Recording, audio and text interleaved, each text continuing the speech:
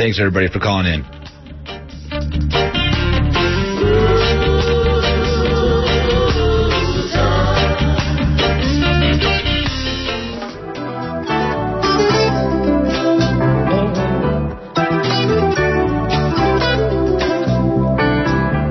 I think few would argue that you can't know where you're going without knowing where you've been.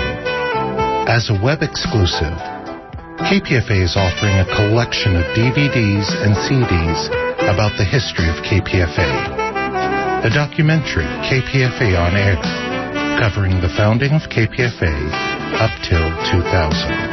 And the CD collection, 3 Generations of KPFA, featuring over 28 hours of historic KPFA broadcasts. Visit kpfa.org for more information and to take advantage of these special web exclusives. And you are listening to KPFA 94.1, 89.3 KPFB in Berkeley, and 88.1 KFCF in Fresno. Also online at kpfa.org. Stay tuned next for Jennifer Stone. It's 3 o'clock. Happy ending, nice and tidy. It's a rule I learned in school. Get your money every Friday. Happy endings are the rule. So divide up those in darkness from the ones who walk in light. Light 'em up, boys, there's your picture. Drop the shadows out of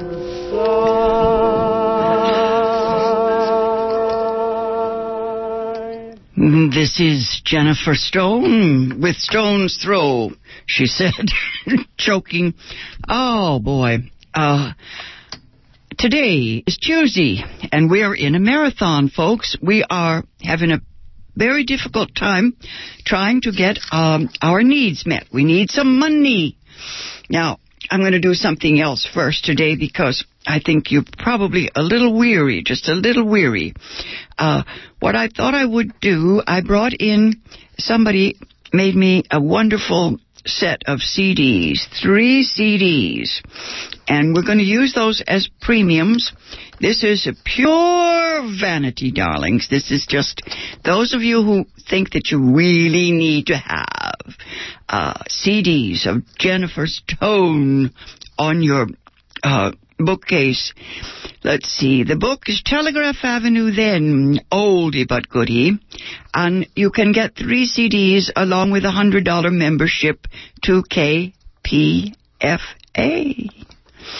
That's what you can do. You know the phone numbers here, and I think what we will do, let's see, Frank Sterling is in the other room, and he's got about 15 minutes or more on tape. We wanted to give you at least a good sample of what this CD is about, and then I will come back on and yell at you and persuade you to pay us at once, because Frank has a lean and hungry look. These engineers, you know, they must be fed. This is Jennifer Stone once again. Let's hear that excerpt, Frank, from Telegraph Avenue Then.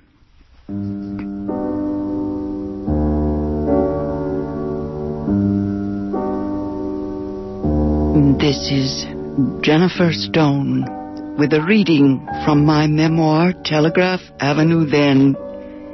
These are loose leaves from a little black book dated 1966 through 1977. The first is autumn, 1966. Lafayette, California, last year's Christmas tree lights, still strung out on the mantelpiece. One by one, they burn out. It's August, September. There are still 3 lights burning. Early December 1966. I get a divorce. I'd rather be lonely alone. My next-door neighbor buys my house. She wants to fix it up, she says. Rent it for income, she says. The driveway is buried in leaves. The trees and vines have grown over the long wooden porches across the roof until the window grew dark in my bedroom. Now I will cut my way out of my cul-de-sac. I will leave the woods, which are my backyard. The graves of dead pets will be deserted. The neighbor comes with buckets of white paint. One color, she says. White or beige, she says. Then use accessories, color accents. White paint across the wooden beams of my ceilings. Over the bricks of the fireplace, there is no stopping her. By the window in my bedroom, there is a vine creeping up the wall.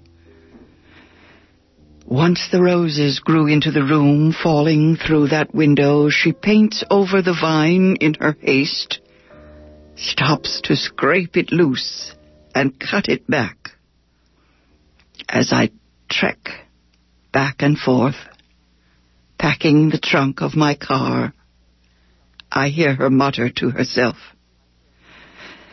God, you'd think nobody lived here. December 1966. Buy Indian tea, lemon shampoo, cinnamon candles, a bottle of Baileys, some Irish mist. Yes, go to a coffee house. Pick up a man. Oh, bring him home to desecrate my marriage bed. Afterwards, we shower. He looks clinically at my stomach scar, my small breasts. I forget about the rites of passage, the desecration ritual I'd planned. I reach out for forgiveness, bury my face in his shoulder. I guess we have not seen the same movies. I expect the same response I got 10 years ago. He is about my age, but he is still a young man. Strange. I dress and light the cinnamon candles, throw pillows on the floor, logs on the fire, pour the Irish mist, music and incense. Dutiful domestic. My son falls out of his crib, soaking wet. Dreaming of spiders again. I give him half a tablet of Valium and stuff him back in bed before he can make a scene. I shut the bedroom door tight. Returning to the fireside, I discover the man has been impressed with me after all. He's drinking my liquor and looking around. He grins. You're ready for more, aren't you?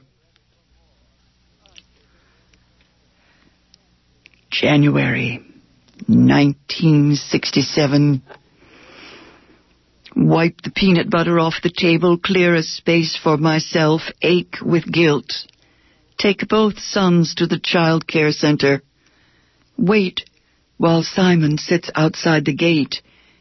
To get ready, he says. He has to get his face under control. I am angry with him every morning now. Sure, I guess I made him dependent. I let him think he could always stay at home with me.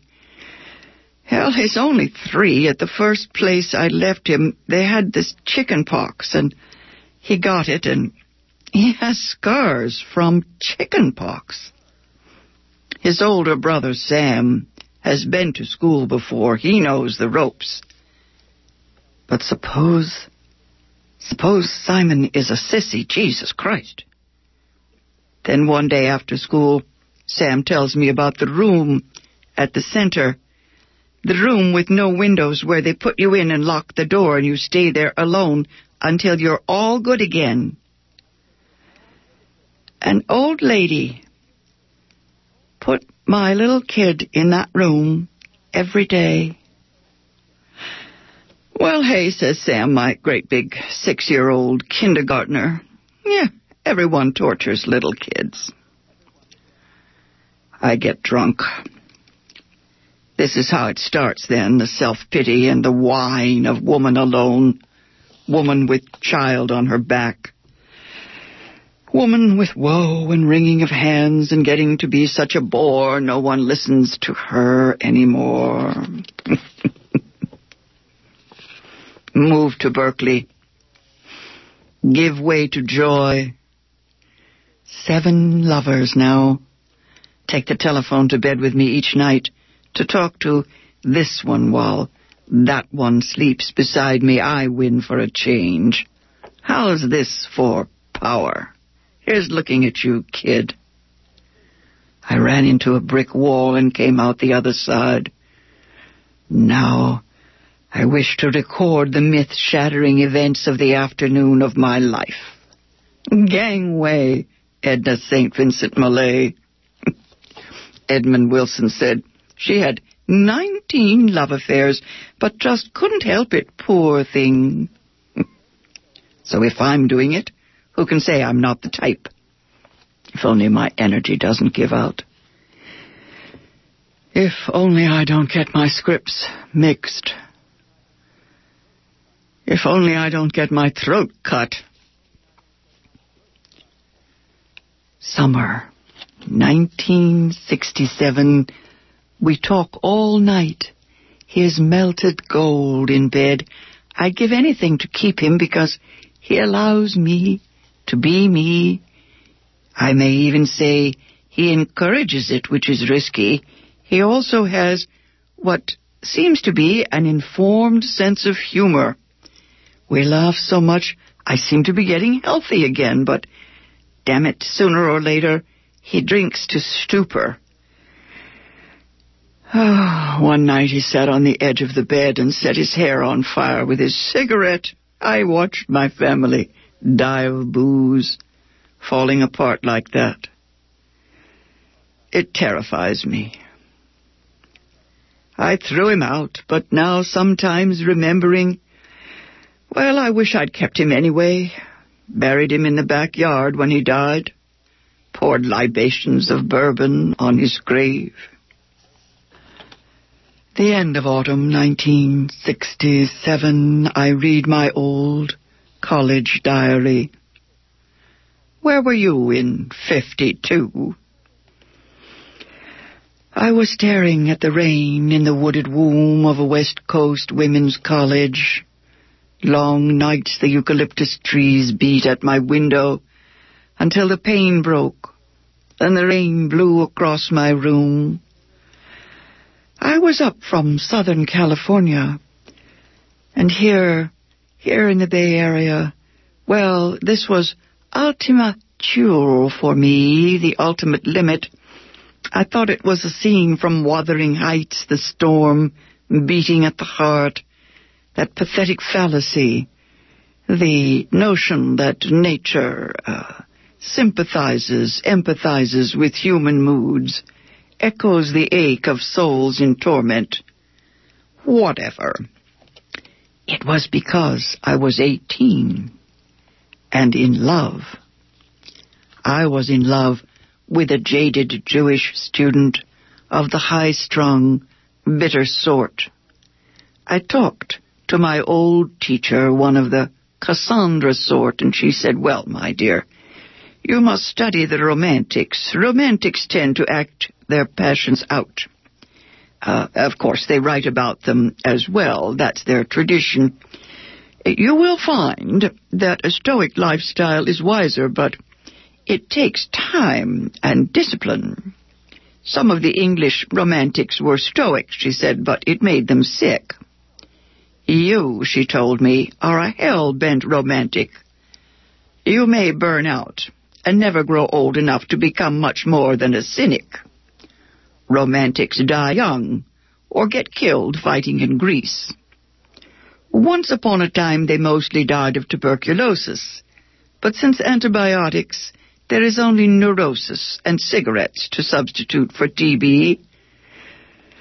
Well, she said, you'll learn. If you need one, there's always a revolution going on somewhere. There's always a front for liberation, even at home. I don't think you're the type, she said. So few are chosen. I think you've got a low pain threshold. Perhaps you'll come through it all. If you can get through love and the theater before you're 30, you may amount to something.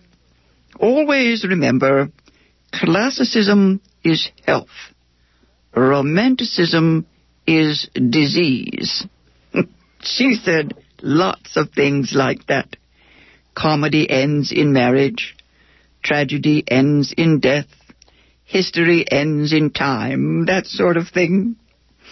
She advised me to keep a diary, a journal, to record the events in the moment. Yes, she said it would settle. She said that if I did that when I was her age, I could look back on my life and see what hit me. I looked up diary in the dictionary. It means lasting one day. One day at a time then. One page after another adds up to a life. My diary from that time, from the early 1950s, is filled with events, plays, dance, books consumed, clothes bought and worn out, people known and worn thin, an endless stream of feelings pouring out, gushing out about who I was or wasn't. I'm sorry to say that I burned those pages a few years later. I was afraid someone might see how much I cared about all those men everywhere saying how things should be, how I should be.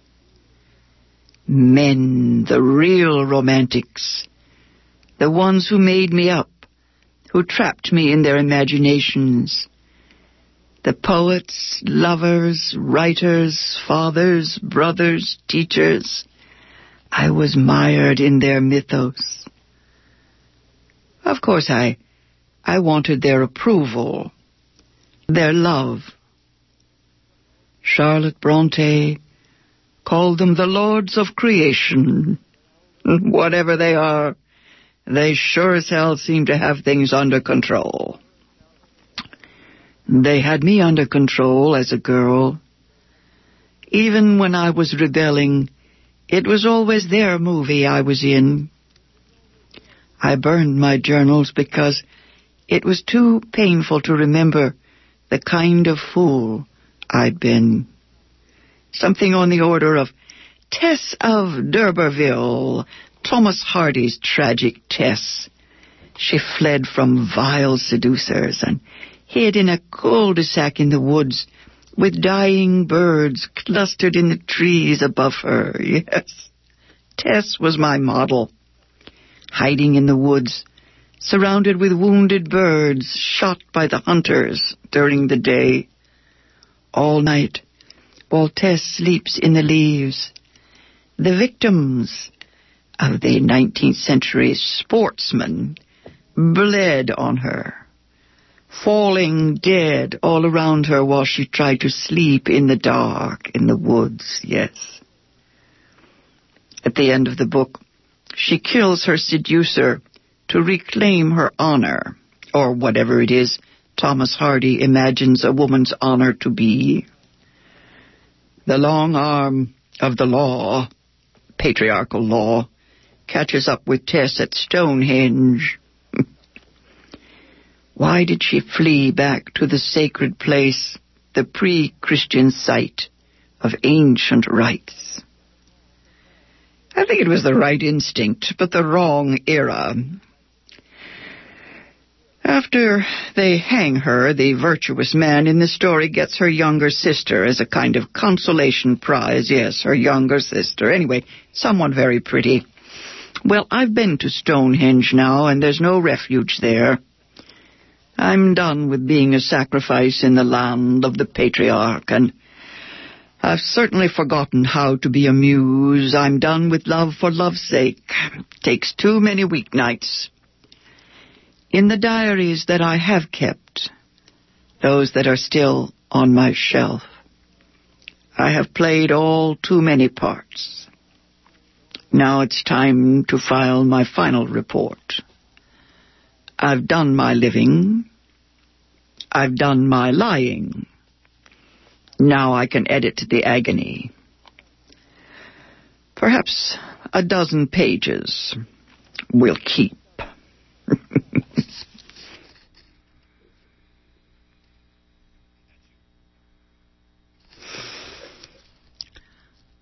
I think that's it, Frank. That's the point at which you cut off. We have about 8 minutes more. It says here, take 8 minutes to demand cash. I believe in the great god Moloch. Moloch is the god of gold. Allen Ginsberg used to say, one of those poets, yes, Allen, yes, Ginsberg, he would say, do you believe in Moloch or not? I'm thinking of that book called The Holy Barbarians, in which the beatniks stood their ground. I remember I was very young in those days, at least younger than I am now, and I thought they were onto something, but I was a little scared of them. I didn't want to die young of alcoholism. That was too deja vu in my family. Everyone died young of alcoholism in my family, and I wanted to be different, you know. When I look back and read some of these excerpts from the 1960s, 70s, 80s, my God, the things we did, especially with the children, Valium, I'd be in trouble. Child abuse is what they would call it today. Worse yet, I might be dismissed as a sentimentalist. Yes, anybody who wrings their hands over mothers and children, my God. Anyway, lots of this material is what a friend of mine called post-symbolist. I can't help it. I was the sort of English major who was, I was stuck between romanticism and all of the new criticism. Drove me crazy. I thought it was all just elaborate BS. Actually, I like to do compare and contrast. I remember sitting down and making a list the other day of all of the women back in 60s, 70s, and 80s who tried to write themselves, you know, and most of them were dismissed as being confessional. There was that. And then, of course, the thoughtful male writers pointed out that that's all writing is. It's all autobiography. Sooner or later, when you boil it down, that's all it is. I have so many records and tapes of what I've done on KPFA now that it would take me a couple more lifetimes to sift through it all, synthesize it. I keep thinking that synthesis is my business. Emily Dickinson wrote, she said, my business is circumference. I think in the 20th century and now the 21st, for some of us, our task is not just synthesis, but a kind of collage. It's funny, there's so much stuff that, we just skim along the surface and take bits and bits. I I guess that the other day a friend of mine said that she couldn't start writing because she hadn't read everything yet. I said, well, I think it's okay to start now. If you've been reading for 20 years, you're probably ready to go. I need to give you our phone number and tell you that the reading you just heard was excerpts from a book of mine titled Telegraph Avenue Then by Jennifer Stone from Regents Press. Oh, yes, nice review. Small press review says, honesty is her only religion. Another review I remember said, she's so down to earth, you have to take off your shoes to read her. Anyway, I guess it seems so vain, so smug to imagine that you have grown wiser in your old age. Maybe. Actually, I've just found more and more things not to be wise about.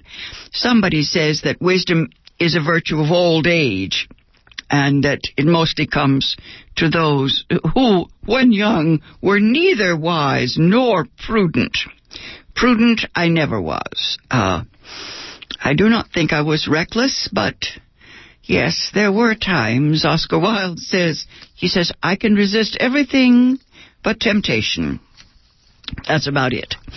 It's strange when I go over these materials, it occurs to me how out of date, how out of fashion it is to write about, the individual self, the inner self, the little oversoul. It's so strange. It's almost as if that period were just narcissistic. I think that, I'm after something I would call a new pagan pragmatism. I want a genuine nature religion. I want Green Party politics. But all of that still just sounds to me like it's just, politically correct, party line stuff. I'm not sure where literature is going. I guess I'll have to sit around and find out. I need you to call in case there's anybody out there who would like to subscribe to KPFA. You get a super subscription for $100, and that's the one with 3 CDs. You can get a subscription for a mere $25 if you just want to be a member of this radio station, and that's the thing that we really need to have you do. The number here is 510-848-5732. That's 1-800-439-5732. That's the Hey KPFA number, 1-800-HEY, H-E-Y, Hey KPFA. Once again, I'll rattle it off in just numbers. The local area code is 510, the 5 and dime area code. 510-848-5732. 848-5732.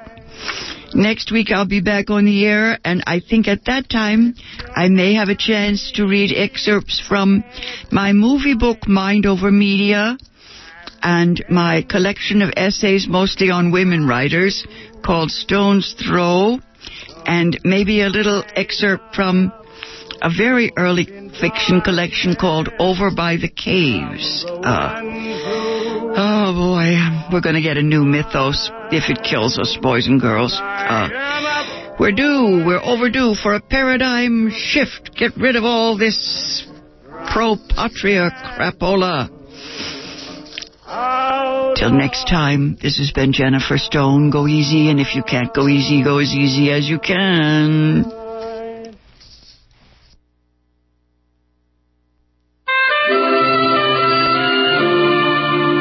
The Arab Cultural and Community Center presents Souq Al-Arabi, the 16th Annual Arab Cultural Festival, on Saturday, October 2nd from 12 to 6 p.m. in Union Square, San Francisco, located at Geary and Stockton Street. This year's festival will showcase the arts, food traditions, and music from around the Arab world, including Moroccan Gnawa music by Yasser Shadli, Bushaib Abdel Hadi and Ensemble, Arabic classical and pop